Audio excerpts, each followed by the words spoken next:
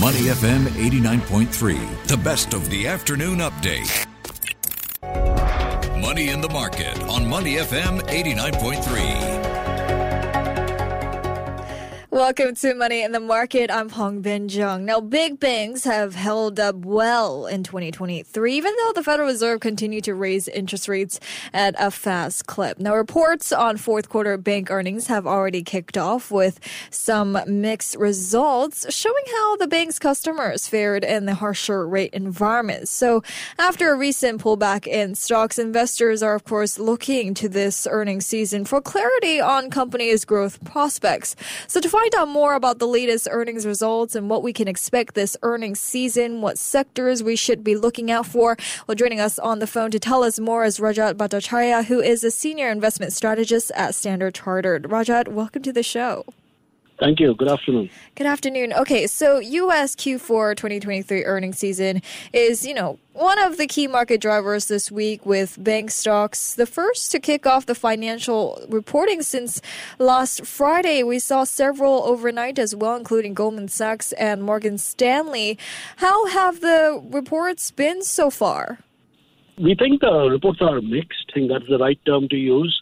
Some banks have beaten estimates, some have underwhelmed. But overall, what's going on, I guess, is that the trading was good for some banks. Mm-hmm. So trading income, especially in equity, trading income was good. Last year was a great market for equities. So that went well. But bigger question is looking forward, and the guidance from banks were underwhelming. They are talking about this pressure on margins, interest margins going forward. So that is a dampener. So overall mixed earnings, but a cautious outlook. I see. So how have the earnings results impacted markets so far? The banks have, by and large, pulled back. Okay. So while the market is holding up, I would say consolidating in January after the stellar rally since October, the bank sector has pulled back a couple of % or more for some banks. So the banks have really underperformed the broader market. You did mention there we've seen a bit of mixed results from the banks, but how does this now set the tone for the rest of the earnings report season? So the overall earnings season is, again, the market consensus is expecting around 5% growth year on year in earnings.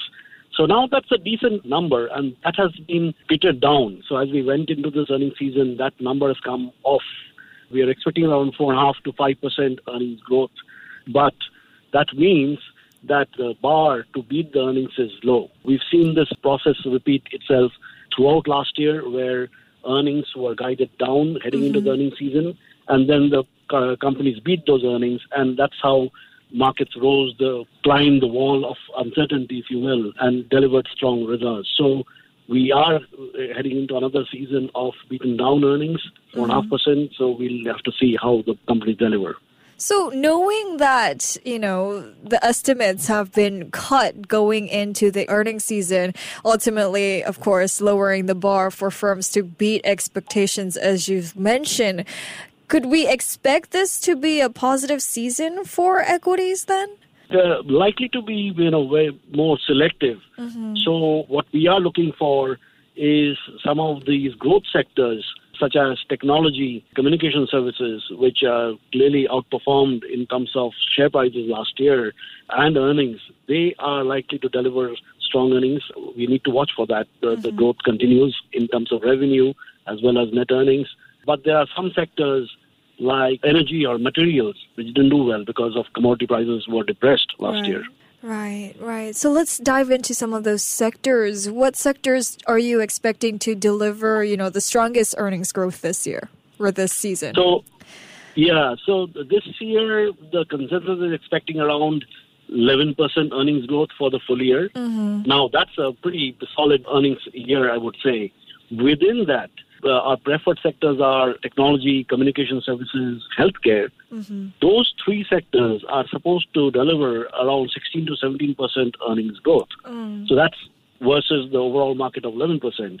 Now, this is where the differentiation comes in. Now, those sectors are likely to still deliver because of the growth momentum, and in the case of healthcare, they are more resilient through market economic cycles.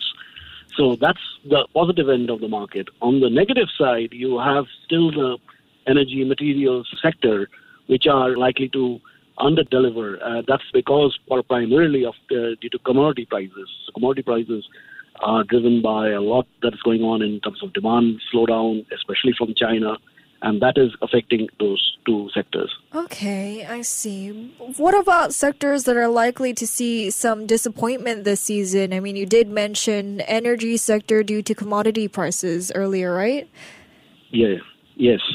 Energy material, we need to see how they are already supposed to be underwhelming compared to the rest of the market, but we need to see how they finally deliver against those depressed earnings. And of course, the big challenge would be for the other end of the sector where expectations are already high.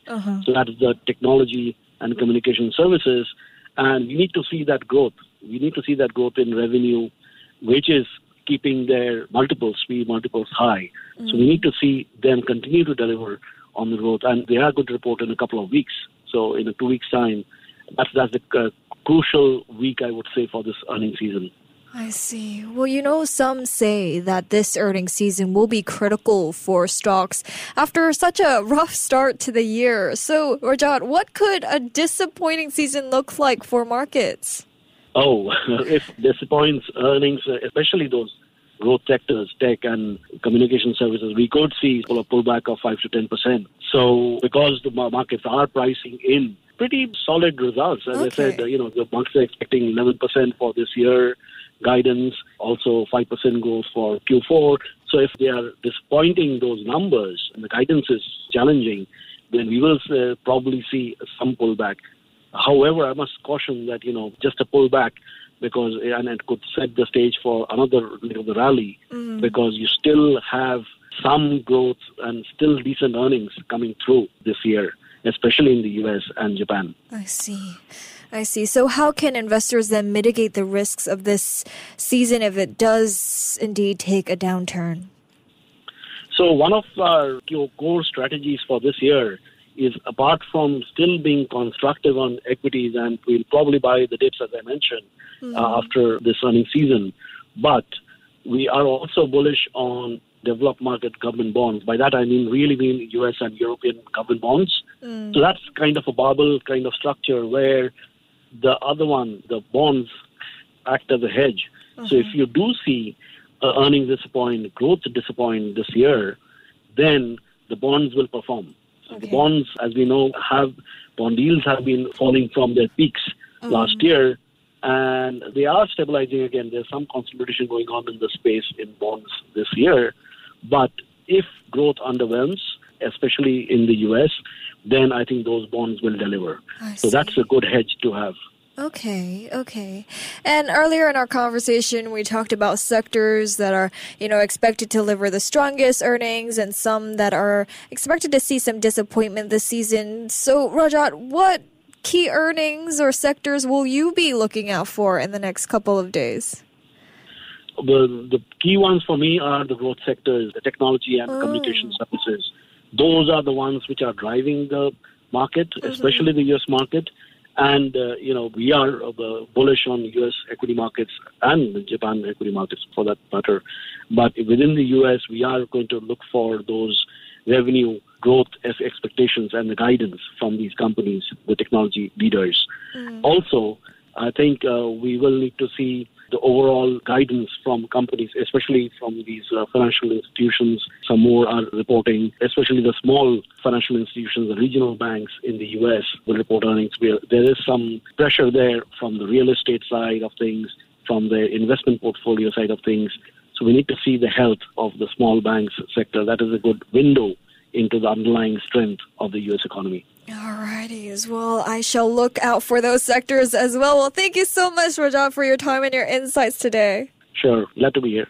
Thank you. We've been speaking with Rajat Bhattacharya, who is a senior investment strategist at Standard Chartered. I'm Hong Bin Jung, and this has been Money in the Market. Stay with Money FM 89.3. To listen to more great interviews, download our podcasts at audio.sg or download the audio app. That's AWEDIO, audio at the App Store and Google Play.